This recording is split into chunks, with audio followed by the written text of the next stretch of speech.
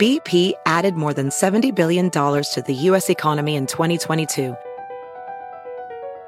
Investments like acquiring America's largest biogas producer, Archaea Energy, and starting up new infrastructure in the Gulf of Mexico. It's and, not or. See what doing both means for energy nationwide at bp.com/investing in America. Professional welder Shayna Ford used VR training developed by ForgeFX to hone her skills as a welder. The more time that you spend practicing it, that's what separates a good welder from a great welder. VR training can help students like Shayna repeatedly practice specific skills. Virtual reality definitely helps because the more muscle memory that you have, the smoother your weld is. Explore more stories like Shayna's at meta.com/metaverseimpact.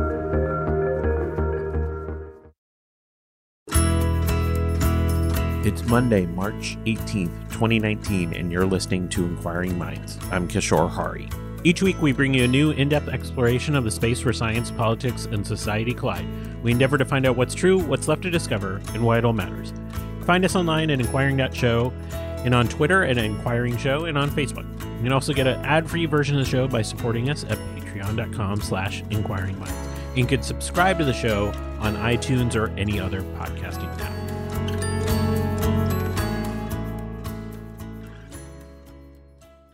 Loyal listeners probably know that I'm a big sports fan. Huge sports fan, in fact. Mostly hockey, but I also love football and basketball. And sports has increasingly become big business, with more pressure than ever on athletes to deliver their peak performance consistently. And so naturally, we've seen athletes become more rigorous, not only in their training, but in how they recover from their training and their games. This recovery has become a science. Athletes swear by supplements. The word hydration has become common parlance. Even strange treatments like cryotherapy, where you walk in a booth and it shoots you with liquid nitrogen mist, are sworn upon by athletes to keep them at their peak. These approaches have crossed over from the world of athletics to the home warrior, birthing a billion-dollar industry. But is this all actually science? Our guest this week tackles the question in spades. Christy Aschwanden is the lead science writer at 538 and author of the new book, Good to Go, What the Athlete in All of Us Can Learn from the Strange Science of Recovery. And I want to emphasize the word strange here because there are so many tales in this book that defy belief. Christy lends her skeptical eye towards all of these products, whether beer can actually help marathoners recover post-race. And by the way, she actually commissioned a study with Colorado State to find out. To exploring the effectiveness of foam rollers, to whether any of these supplements work and whether you should hydrate with Gatorade and others, or is just drinking water when you're thirsty good enough? Christy Aschwanden, welcome to Inquiring Minds. Thanks for having me. When I was a kid, I don't remember seeing ads by all these elite athletes talking about recovery, hawking a new product like almonds to refuel me or chocolate milk to build my strength or the newest drink. It seems like this has emerged over the last 10 to 20 years. Is recovery just like a brand new industry that sort of popped up out of nowhere? Or is that my imagination?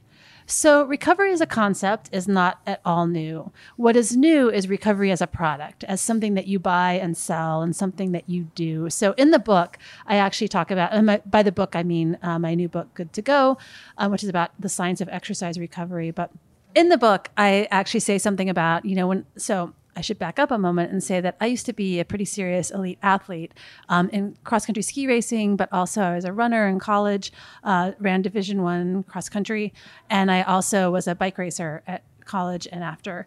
But back then when I was racing and I was serious about it, recovery was like all the things you weren't doing. And I say in the book that recovery was a noun, and now recovery has become a verb. It's this thing that you have to do, and you have to buy these products and do these things. And it's become almost an extension of the workout itself. So what was recovery like back when you were a collegiate athlete?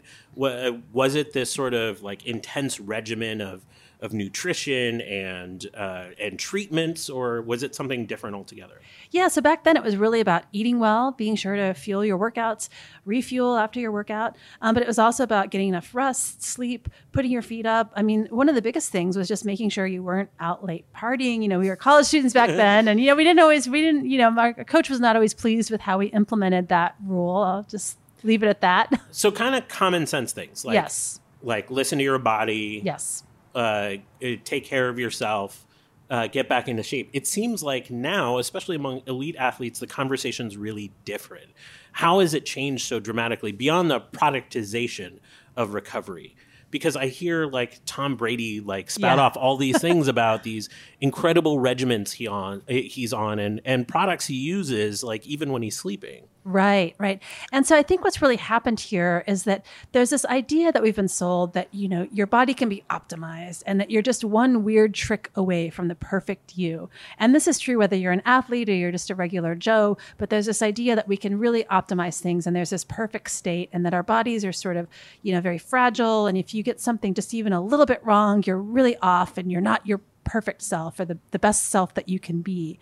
And so with athletes, this really manifests in this idea that you need to do all of these things to keep yourself in this perfect state of being, in this physiological state. And if you aren't eating exactly the right thing or sleeping, you know, it's okay to sleep, but you have to be sleeping in Tom Brady's magic pajamas, or maybe your sleep isn't optimal.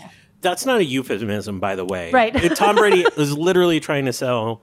They're $200. Well, actually, $199.98 for the. You say that as somebody set, who yes. sounds like you've bought a pair.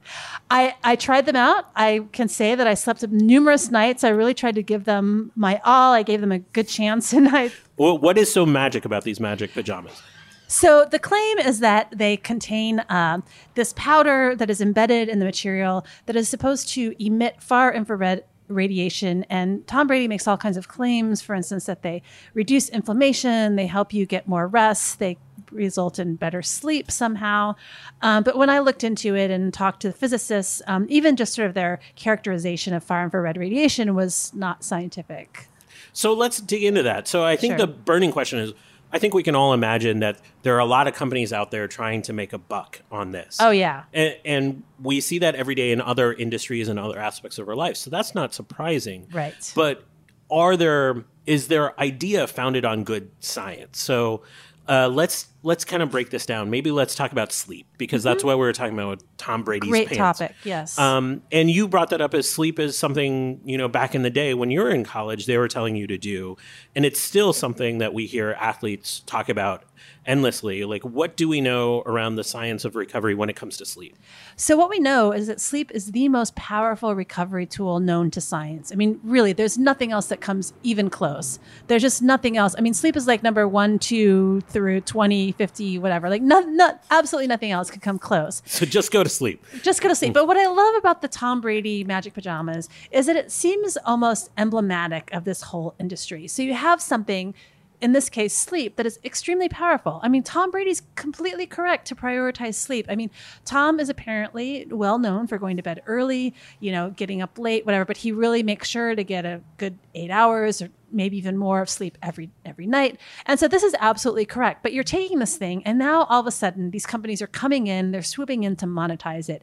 And all of a sudden now the advice is no longer just go to bed early and, you know, make sure the lights are out and all of this. But it's like, oh, now you need these magic pajamas and you need all these products to optimize it. There are apps and there are special mattresses and there's even recovery sheets, I understand. Yeah. And so all of a sudden you take something that's very simple and basic and you make it extremely complicated. And so something that should be, you know, an easy thing becomes its own source of stress. So one of the things I've heard is, you know, not far from where we're sitting tonight is the Golden State Warriors. And they've actually hired sleep researchers to work with them, you know, from academic institutions. Right. And so these are not, you know, pseudoscience type people Absolutely. selling them a product. They're people that have actually studied sleep a lot. Yeah. And we've heard from them that they're really trying to optimize their sleep schedule. You can't hear the air quotes that I'm doing right now. To help them like optimize sleep before a 7 p.m. game, because it's a little unnatural for you and I to kind of hit peak performance come 7:30 at night. Well, it's also very difficult. So the thing that's really hard, particularly for NBA players, let's say, is that they're performing at a very high level late into the night. And so if your game doesn't get done until 8, 9, 10, maybe even 11 o'clock, and then, after that, all of the stuff that comes after, by the time you're home, by the time you're at bed, it could be like well after midnight later. After a performance like that, you may be a little bit sort of buzzy and like it can be hard to get to sleep. So this is a difficult thing. And I think that this is one reason that naps have become a big thing in the NBA, and rightly so, I'll say. And I think that it is correct to really look at sleep and to think, how can we do this? And how do we acknowledge that, these players are not going to be on normal sleep schedules? In the book, I actually talk about a WNBA team who did something really brilliant, I think. And that is they decided, they're based on the West Coast. This is the Seattle Storm WNBA team. And they decided that they were going to just stay on that West Coast schedule when they went to the East Coast. Because the other problem that you can have as an athlete like this is that you're changing time zones. And I can tell you, being on book tour right now, it's crazy. It's hard. Thousands of miles. Right, and like traveling on planes are not the most comfortable environment. Yeah. Yes. And so the idea here is that you're really sort of putting your body on its ideal schedule and if you are a professional basketball player, you probably have the luxury of being able to say, okay, we're in this new city, but we don't have something first thing in the morning. So we're going to let all the players sleep in. They're going to get a full night's sleep. They're going to sleep until their bodies are ready to wake up. And then we can get up, and whatever time, if they have breakfast at 10 or 11 noon, it doesn't matter. But what we're going to do is sort of acknowledge and sort of adhere to their body's natural rhythms like this. And there's science to back this up? Yeah. I mean, so there's science to show that basically one thing that exists right now in our society is people are sort of hung over with sleep. So the problem is, everyone has sort of a natural chronotype. And for some people, this is very extreme. Probably average people are a little bit in the middle, but I'll just give you an example. I'm a night owl. I like to, left to my own devices, I will stay up late at night. I like to work late at night, read, whatever. I tend to sleep in. My husband is the complete opposite. He wakes up early no matter what he does. He's an early riser. And so those are sort of our natural chronotypes. But the problem right now is in our society, we're often our lives are mismatched to our natural chronotype. So if you are a night owl like me and you're required to be at work at, say, 8 o'clock, or, the people who really have this stuff are teenagers who may be required to be at school as early as 7 o'clock, which in my mind is like that your body should be in bed at that time. Inquiring Minds is supported by Pitchfork Economics with Nick Hanower, a weekly podcast that explores why everything you learned in Econ 101 was wrong, and why, if we don't get economics right, the pitchforks are coming. Every week on Pitchfork Economics, zillionaire investor Nick Hanower is joined by some of the world's most original economic thinkers in a convention-busting exploration of who gets what and why in the American economy. Pitchfork Economics explains why a $15 minimum wage is actually good for business, why taxing the rich spurs economic growth, and why a thriving middle class is a primary cause of prosperity. Senator Cory Booker explains why curbing corporate greed would actually be good for corporations and the economy. Historian Yuval Harari explains how those in power use storytelling to shrink your paycheck, and economist Stephanie Kelton scolds Democrats for worrying too much about how we're going to pay for things and not enough about what we need to do. If you want to learn how to make the economy work for all Americans and not just the wealthy few, subscribe to Pitchfork Economics at pitchforkeconomics.com or wherever you get your podcasts. All right, you sold me on sleep. Yes. I'm going to go to bed early tonight now. But there's so much more that athletes are doing that are being peddled to us. Like the idea of athletes getting massages to get the lactic acid out of their muscles, which is something I remember hearing about as a kid. Like that's why there's pain in the muscles and you have to work it out in order to recover. How much truth is there to that claim? That's a really interesting one. So when I was a college and high school track athlete, we were really told you had to get that lactic acid out of your muscles. That was what was going to make you sore. You did that by massage or shaking your legs out or even a warm down. But now we know that lactic acid, first of all, is not the thing that makes you sore. It is not correlated to soreness. But also it's really interesting to know that your muscles actually clear that lactic acid quite quickly. So whatever these things that are being marketed, I mean, and while I was doing research for the book, I found just countless things. I mean, it almost is like the catch-all phrase, everything is flushing lactic acid. But it turns out that by the time you're going to be using using one of these products, that lactic acid is probably already gone. So unless the masseuse is massaging you as you're running, you're not going to get the lactic acid out. That's so interesting that this has sort of become like lore, and it's not lore that developed recently. It's something that goes back. Oh, it's very old, yeah. And do we have any idea what the origins of it are? Like what? Like because it's such a technical. Like, it's an actual chemical in the body. So difficult, high intensity exercise creates lactic acid. And I think it was really, you're seeing that there's lactic acid produced in the muscles when you're exercising hard. And so it makes intuitive sense that it might have something to do with soreness. But now that we have more research, and look, I just want to say this is how science proceeds. You have an idea and you sort of make observations and then you continue testing them. And pretty much, when you are doing science, it's very often and probably almost always the case that the first idea is wrong, but it's the starting place. And so the important thing here is that you're open to new evidence and that you keep an open mind. So that begs the natural question, like, how much do we actually know about the science of recovery? Because recovery as a topic, as a genre, while you said it's an old topic, it's still like a relatively new term in the context of how athletes approach it in modern times. Is it well studied? Yeah, absolutely.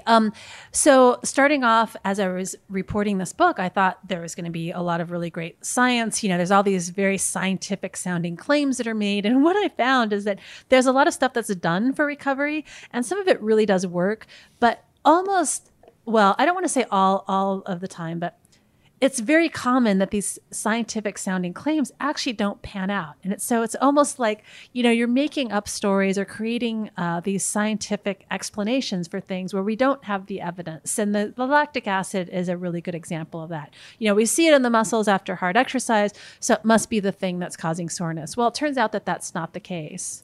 And I imagine that it's also really hard to test this. So a lot of the studies that exist are probably really small studies because that's what's affordable to actually test, or they're run by the companies that are trying to sell you something themselves. That's right. And I just want to say it's not that I don't want to say that sports science is shoddy science, but it's really difficult science. It's really complicated. It's a really tricky problem to solve. And so there are just some inherent challenges. And one of the challenges is if you are studying elite athletes, well, there aren't that many of them. And so let's say you're doing a study and you want to test some strange or new ritual or regimen or product. Well, you have to convince those athletes to put aside whatever training and whatever things they're already doing to try this thing. And if you're doing, a good placebo-controlled trial, they may actually get the placebo, not even the thing that you're testing. And so, it can be difficult even to find enough subjects. So I hope you can bust a myth for me. I actually hope you don't bust it. So I grew up playing hockey. Yes. And one of the old things that happened in the 70s is there's all these images of hockey players cracking a beer, sometimes during the intermission of games, but certainly after games. And they claimed it would help them sort of wind down and relax and ease the pain of some of the injuries from the game. Mm-hmm. And this idea of drinking a beer after an intense workout is not new. Even people that run marathons will sometimes do this. And you actually took this a step farther. I did, yeah. Yeah, I was so curious about this because it is something, look, having a nice cold beer after a hard workout is refreshing. It's a nice ritual, particularly if you're partaking with friends. So you're sort of relaxing, you're socializing. There are a lot of sort of intangible benefits there. And so, but I started thinking, okay, is this really good for us? We sort of have this idea with alcohol. It's a little bit like coffee where it's mind altering and pleasant. And so we sort of suspect that it may be bad for us, even while we hope secretly maybe that it's good for us. And so I wondered, okay, I wanted to find out. And I looked in the scientific literature and there weren't any good studies that were really looking directly at this question that I had. So I gathered some researchers that I knew and we did our own study. You did the next natural thing. I know. You started your own study on it. Right. I'm experimentalist by nature. Yeah. And so what did you learn? You had people actually run to exhaustion, which is a standard test. Yes, it's a standard test. And I'll just tell you that what I learned doing the study is that it's much easier to get a result than it is to get an answer.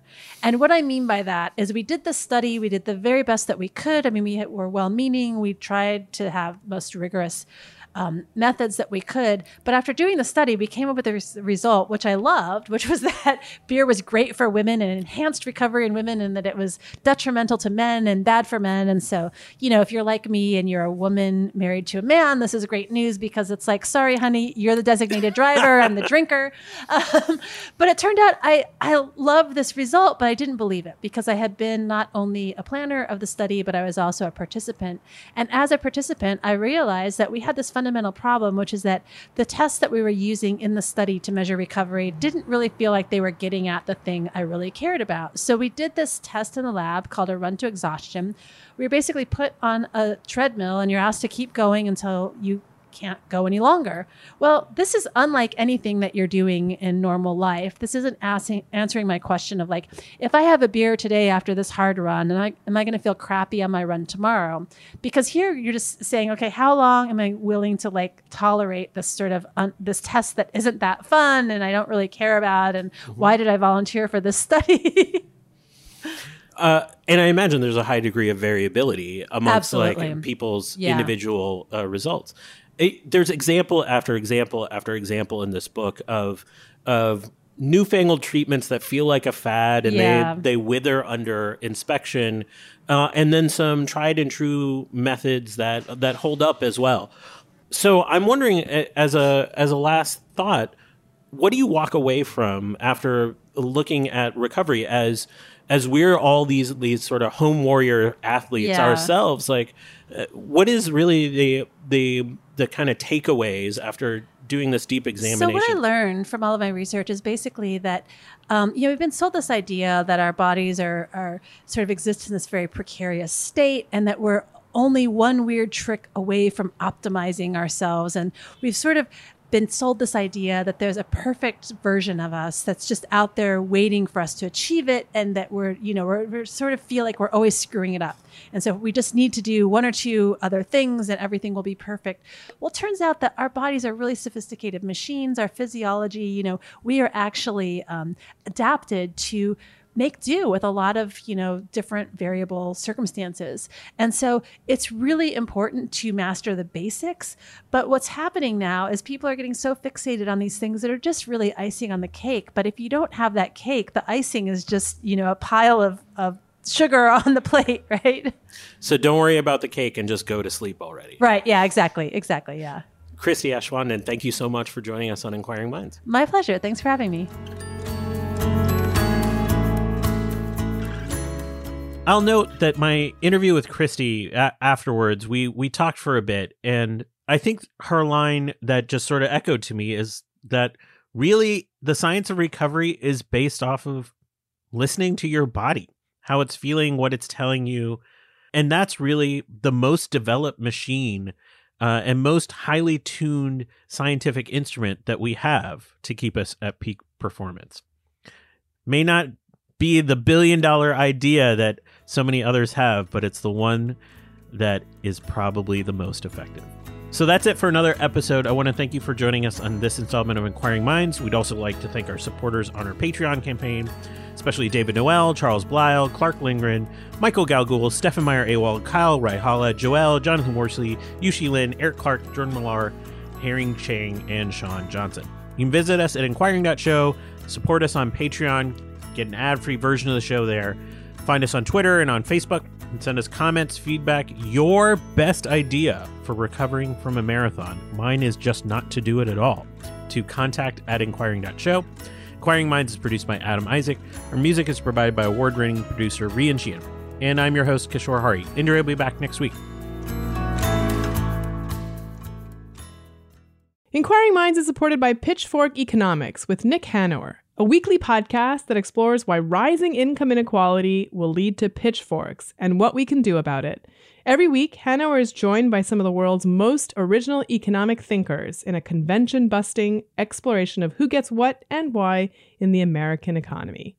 If you want to learn how to make the economy work for all Americans, subscribe to Pitchfork Economics at pitchforkeconomics.com or wherever you get your podcasts.